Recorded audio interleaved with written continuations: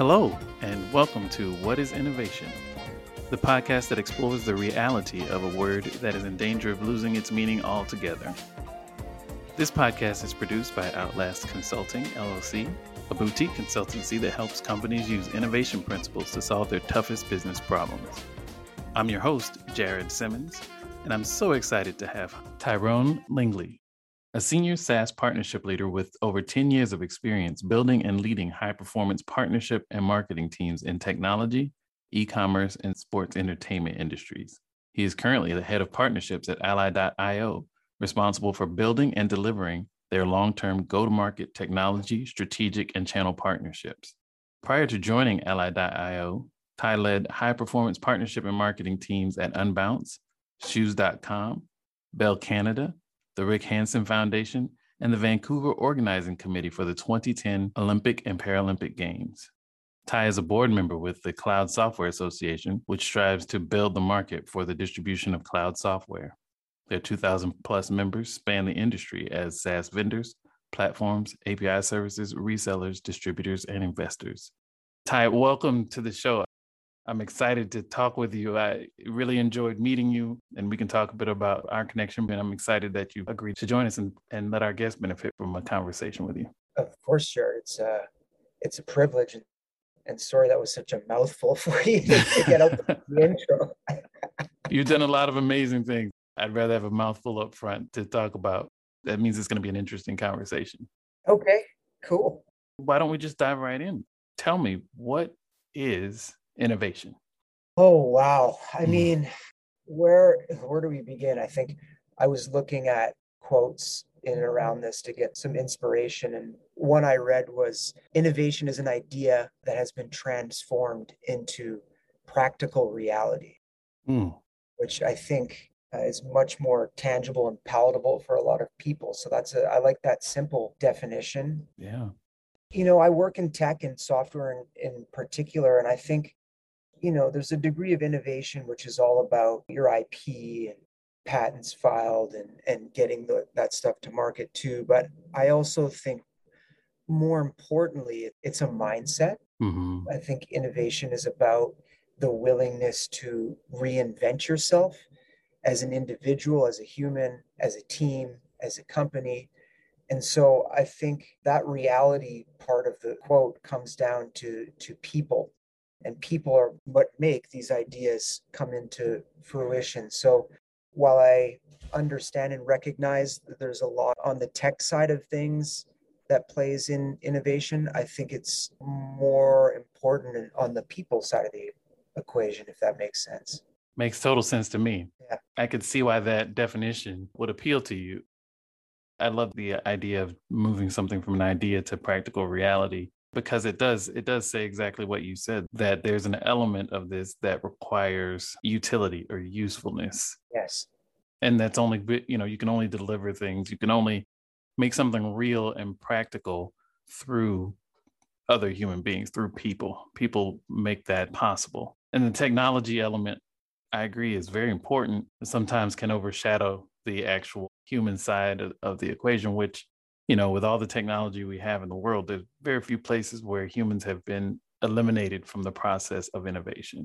That's right. And I have a unique take on this because in my current role, I work for, as you know, Ally.io, an OKR software company, a goal management software company. And, you know, the whole concept of why we exist is helping organizations go from strategy to execution.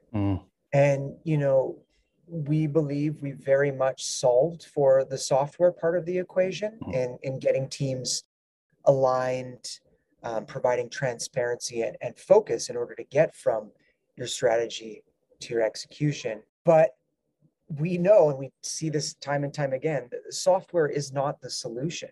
It goes back to the people, right? We know that there needs to be the right change management in place, communication strategy in place, business rhythm set up, essentially buy-in and willingness to kind of this shared mission. And so we do, in this case, think we have the innovation part of the equation solved with our software, but it means nothing unless the people behind it are bought in to making it come to life, you know?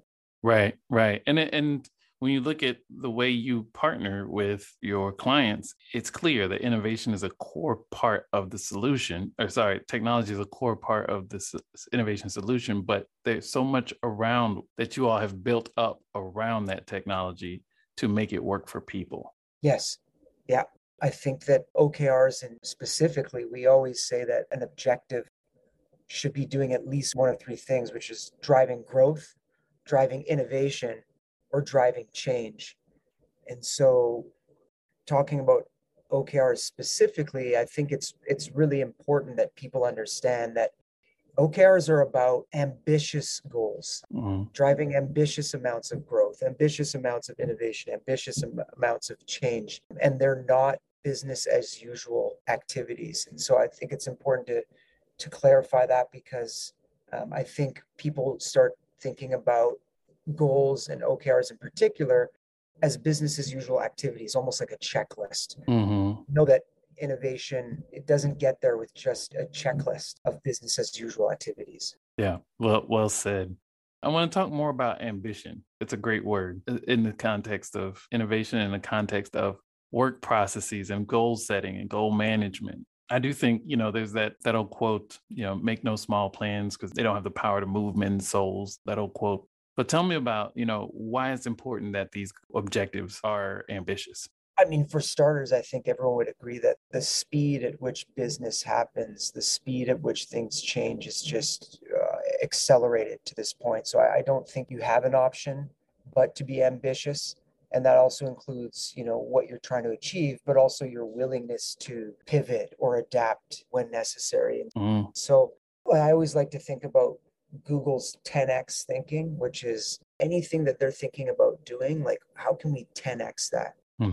So I think ambition it's a state of mind, and people need to be, especially when working within a company, need to have the psychological safety and safe place to be ambitious. And take OKRs as an example. Like, they're meant to be ambitious. They're meant to be quasi moonshots. They're meant to be stretch, which is going to force you to experiment, fail fast, all of these things. And so, just back to the topic of ambition, I think it's a state of mind, but it needs to have fertile ground in order to be fully realized. Yes, that makes perfect sense. So we've talked a bit about ambition in that context. I think there's also the flip side of the coin around, I don't know if this is it might not be the opposite, but in a lot of minds it is, but humility and the role of humility in setting objectives and forcing the organization to be more transparent about and a bit more measured about what it's trying to accomplish.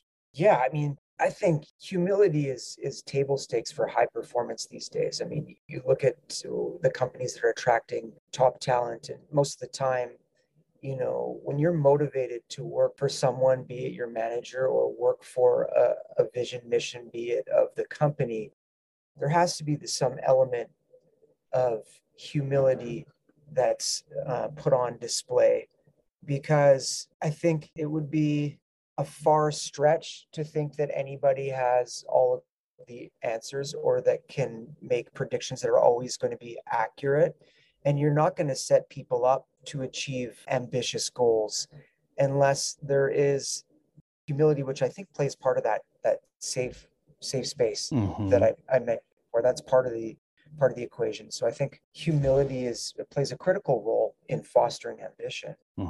Yeah, it almost feels like the way to keep ambition healthy is to have a healthy dose of humility about it so that it doesn't turn into hubris almost. For sure. Yeah. And then at the end of the day, it's kind of like, what's the old saying? It's like you want to under promise and over deliver. Right. Not the other way around. And so I think humility plays a part in that. So I think it works to your advantage tactically to have humility in your game plan. I agree.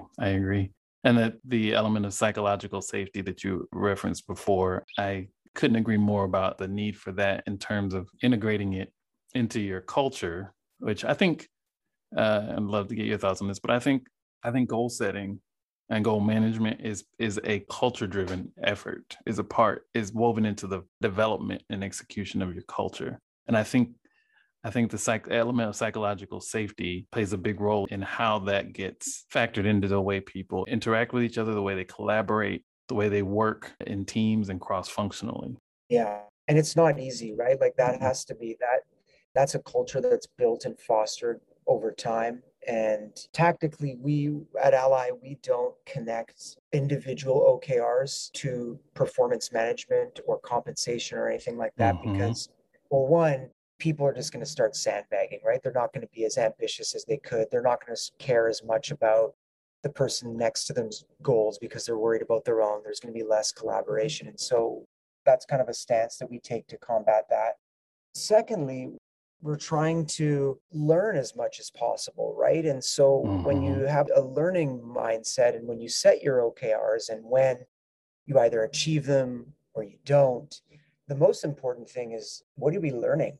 What takes place in that retro in those conversations? Like what's going well? What was tricky? What was a challenge? Mm-hmm. What would we do differently next time? Mm-hmm. That's where there's the gold in the hills, so to speak. Right, right. No, that makes a lot of sense. So I think, I'm familiar with your principles and how you operate. I think something you just referred to would be a very unique aspect of the way Ally goes about goal management, which is separating the performance management from the OKR. So could you kind of unpack that a little bit and explain, because I think most people grew up in a corporate culture where your goal, your performance goal, determined your raise or your bonus or your rating as an employee. Right. Yeah. So, like, I think in many ways, is part of this cultural evolution in the workspace, which is focusing on the employee experience and Mm-hmm. knowing that if you take good care of your employees, they'll in turn take good care of your customers, which, and of course, takes care of the business. And so, an example would be like some companies have transitioned from a set amount of vacation to unlimited vacation, and then some companies have gone as far as to not have performance reviews, just like in school. There's kids who aren't getting report cards anymore. I'm not saying that's always the right thing to do in every case, but I do think that if you're at the pinnacle of your culture, there's an implicit trust and code that's shared amongst everybody within that produces those results without having to referee Mm-hmm. or reprimand or judge. And so unpacking the individual performance piece to the goal management piece, I think everyone wants a template and a process for how to do things as they scale. And I think that that's not incorrect. And so if you think about someone in HR, people and culture who's trying to create a standard way of evaluating people on a level playing field and incentivizing them, I think, of course, there's going to need to be some mechanism that is in play in a one-on-one with a manager in an annual review and a quarterly review. But as far as people hitting their goals, if three individuals are sharing an objective that's quite ambitious, that they put a lot of effort into, that they were given direction from the company goals, because of course we need to be contributing to the level up, so to speak, and what the general direction. If OKRs have been crafted correctly and have waterfalled down, and those three people work their butts off for an entire quarter, and there is externalities at play, shifts in priority, and let's say those objectives and key results aren't hit, Mm-hmm. it's kind of like, how can you punish those people, so to speak, for the work done when all of the green lights were in place for them to be working on that? And so Right. I think that's where we want to decouple Mm-hmm. OKRs from individual performance. And as I said before, what we've seen time and time again, and this isn't just Ally, this is a lot of consultants such yourself, a lot of people weighing in that, if that's the case, and I'm going to be judged on the performance of my OKR as well, I'm not going to make them ambitious. Right. I'm not going to help, all those dependencies that are in place. I'm going to put less of a emphasis on what you're trying to accomplish and think more about myself. Exactly. And so I think it starts to backpedal into a more archaic way of doing things. I couldn't agree more. I think just the architecture of OKRs being cascaded and waterfall down, from the business objectives and then decoupling it from the individual performance evaluation. I think those two things are central to being able to make those OKRs ambitious. Because if the organization's OKR is ambitious, it makes you feel like you're less out on a limb with your ambitious OKR. Okay, where everybody's stretching, everybody's pushing themselves, everybody's a little outside of their comfort zone. Sure. And if we as a 2, 3, 5 person team can't make this work, there's no implicit blowback or repercussions to the assessment of my capabilities. Right. And that's a level of fairness, equity that hasn't existed in corporate culture for as long as it's been around. Right. And I think it's really hard for people to kind of learn how to think differently. And I think that is in and of itself innovative, just the idea of decoupling those things and then having to wrestle with the questions that brings up. Yeah, and I think that if you're utilizing OKRs or any sort of goal management methodology correctly, it's creating more accountability, right? Mm-hmm. It's not about shying away or leaning into the things that matter most. It's about defining what those are and helping people understand specifically, are we getting there? How far along are we getting? If we're not getting towards those ambitious goals, like what might we be doing wrong? Right. What's changed? How can we learn from this? And I think that's a much better approach as opposed to one, not knowing at all, which I think you'd be blown away at the amount of big logos and household name brand companies people here have all heard of that really don't have a shared framework of where they're trying to get to, where people don't understand how their work contributes to that and why their work matters. Yeah, unbelievable. I wonder if, as we record this, we're still it is an economy working our way, as a global economy, still working our way out of the throes of the pandemic and the economic impact that it generated. I wonder if the sort of well-documented, reflection and self-reflection and things like that have happened within the talent pool and the workforce are kind of changing the way employees set their expectations about how they'll be judged and assessed and those sorts of things in the workplace. I definitely think people are evaluating that. I mean, has been talked about, like this recovery from the pandemic is going to be K-shaped, right? There's going to be some massive winners and some massive losers and everything in between. Different employees in different sectors or verticals are going to have a different experience as to what they demand. Mm-hmm. I'll speak for myself, and I know people, in the technology space are benefiting from a bull run that, is seeing everything go digital, virtual, remote, distributed.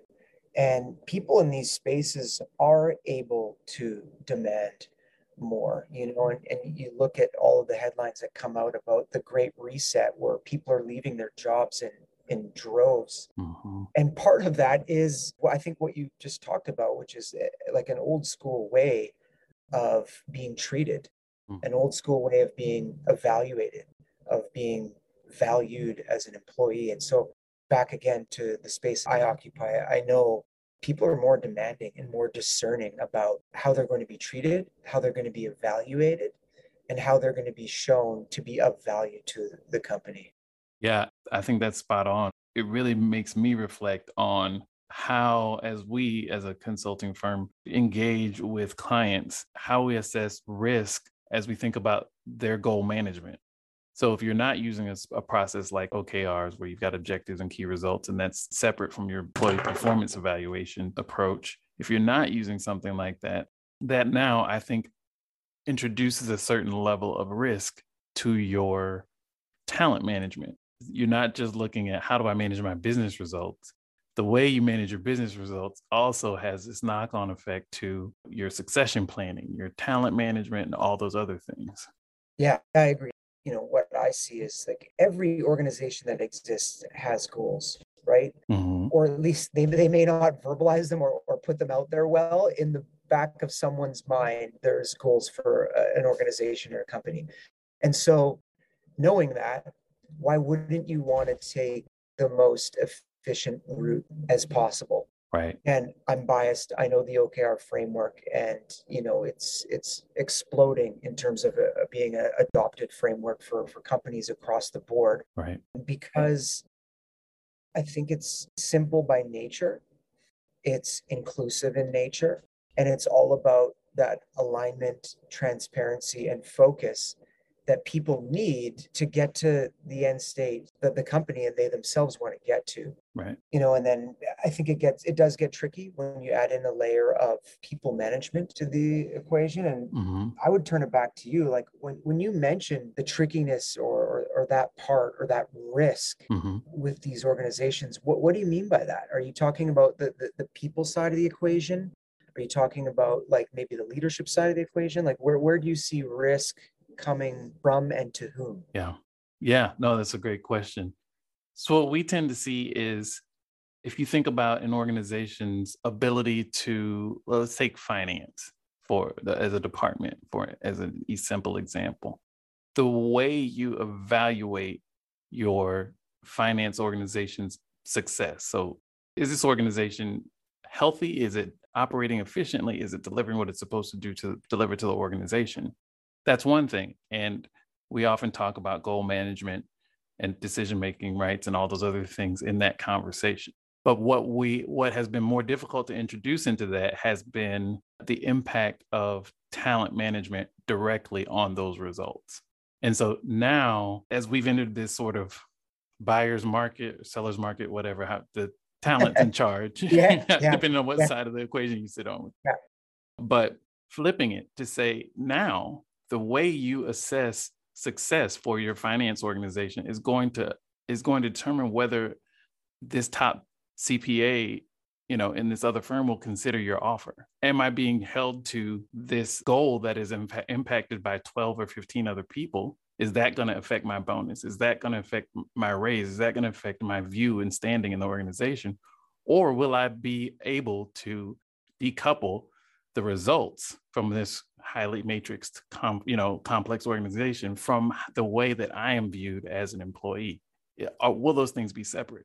And if the answer is yes, I think given the way people have shifted their priorities in this market for talent, I think that is going to be something that has to be factored in from a risk standpoint, because the people who do exactly what you described, people who say, these are the business objectives and this is how we view you as an employee, the people that separate those conversations are going to win in the near term. And if you're not doing that, your succession planning is at risk. Right. And the quality and sustainability of your performance is at risk because your talent is what drives that. Right. Does that make sense? It totally makes sense. And there's so much to unpack there, and it's tricky. We don't have enough time, but I mean, at some point there also is, I think a culture that gets created and it's not for everybody, right? That's exactly right. Yep. And then people get a choice of whether they want to be a part of that culture or not. And I think in the least, if a company is transparent and explicit about what that culture and what those expectations are, you can start to evaluate whether or not it's a fit for yourself. I'm not saying that the culture may always be morally right or favorable employee, but it will be there. And so in my experience, I feel like when I've been onboarded or transitioned to working for a new organization, it was always it was part of my job ahead of time to understand these things about the company before I took the leap of faith, right? Yep. So that's why the recruiting and onboarding phase and also what happens prior to anyone joining an organization is so imperative. And that's why people do hire with certain lenses on. You'll first meet somebody who will be evaluating you for fit, right, cultural fit, and right. You get to do the same in advance. So I guess what I'm trying to say is I think there's a lot of mitigating things that you can do up front, both from the employee and the employer side, to set the right expectations. Part of that also is being clear and upfront about how we measure performance, how we evaluate our people, right? Right. And having an answer is important. I think the people that are going to miss out most aren't necessarily the people who have a bad answer to that. It's the people who have no answer at all. That's it. Because I have clients who, if someone asked them tomorrow, they couldn't tell them how those things are measured and tracked, either side, the individual performance or the corporate performance as it waterfalls down. That's right. And that's on the company, Yeah. right? Yeah. That's on them. So yeah. Yeah. Now we've ranged in a number of different directions. And one thing I just realized is one thing we didn't do for the listeners, and I'd love for you to just take a minute, is just to explain what an OKR is. Right, right. So an objective and key results is simply a goal management methodology. Okay. An objective is what is it you want to achieve and why? And a key result, or how we'll know if we've achieved our objectives. What are those outcomes? Mm-hmm. And that's what they are in their basic form. Clicking in a little bit further, an OKR is really a method to help organizations crystallize their priorities and enable everyone to align into them and create this relentless focus on growth and innovation that we've discussed previously. Mm-hmm. And so what they're not is they're not KPIs, and they should not be used to measure business as usual. So OKRs really are fostering this ambitious environment that we've talked about in a safe place. Mm-hmm. Got it. So you differentiate between sort of the, if I'm a Fortune 500 company, sort of the numbers that I'm reporting on a quarterly basis. What does that need to look like next quarter? That top line revenue number, like what am I going to commit to for Wall Street versus what are we shooting for as a company? Right. And again, the theme of ambitions coming back in here, and I'll repeat it. It's like OKR should be about driving growth, driving innovation, or driving change. And I think, mm-hmm. Key performance indicators are a health metric. Mm-hmm. And if there's a particular health metric that's falling behind or we need to accelerate, we may use an OKR to do that. But to separate them, they are really about shining a spotlight on the strategic priorities of the company mm-hmm. versus a floodlight approach, which is looking at everything and all the health indicators. So OKRs are very tactical and focused by nature. Spotlight versus floodlight. That's a great kind of tactical, visceral analogy. That's super great. Thank you. Right. So I'd love to understand. I know you live in this SaaS world, and you've done amazing things. Places like UnbouncedShoes.com, Bell Canada, the Vancouver Organizing Committee for the 2010 Olympics and Paralympic Games. Amazing stuff. What keeps you busy outside of work? Well, right now, this stage in my life, my 2.5-year-old daughter, Evelyn, that'll do it. She more than busy. I think she was up last night at 1, then again at 3, 4, 5. So she's keeping me on my toes big time right now. But I live in Vancouver, BC, and pretty cliche, but I live for the outdoors. So I snowboard a lot, I mountain bike a lot, I hike a lot, I get out on the water as much as I can. So that's generally where you'll find me outside, either in the hills or in the water in my spare time. Oh, that's amazing. Just that list of outdoor activities can only exist. If you gave me that list of things you've done, there's only, 10 places on earth where you can do all those things in the same Sure, place. Yeah. That's the classic thing. In Vancouver, you can go skiing, golfing, and kayaking in the same day. So. Yeah, that's amazing. And those types of activities, getting outdoors, they're unplugged from things. They are, physical, you're outside and all those things. I think it's critical to have that sort of balance, especially when you're in this type of industry. Yeah, you talked about innovation. I don't see a place where great innovation takes place where you're constantly multitasking, constantly in back-to-back meetings, constantly in retros and QBRs. Like, I think that innovation definitely happens a lot of the time in the quiet space, in those states of flow. And for me, that's definitely outside. Yeah. Well said. Ty, any advice as we wrap up here? Any advice for future innovators or current innovators out there? Advice. Oh man, I feel like it's kind of like dance like nobody's watching, man. Like, I love it. You do you and keep going. Yes, of course, you're gonna have to listen to some people, and yes, there's some rules to know. But I think true innovation comes from people who are unencumbered, who feel liberated, who have a freedom to move in a direction that they believe in. And so, yeah, that line, like dance like nobody's watching, came to mind because I think that speaks to it. I love it. That's another very visceral kind of analogy to kind of bring innovation down from the clouds and into sort of something real, Yeah. And that's great. So thank you for sharing that with us. And thank you for your time. It's been, yet another fun conversation, fun chat with you. And I appreciate you making the time to have it. Yeah, thanks. As I said off the top, it's a privilege, and congratulations on all the success that you're seeing, and best of luck. And I can't wait to chat with you again in the future. Thank you so much. Congrats to you all as well, and keep doing great things there at ally.io. Cheers. Have a good day, Jared. All right. Take care.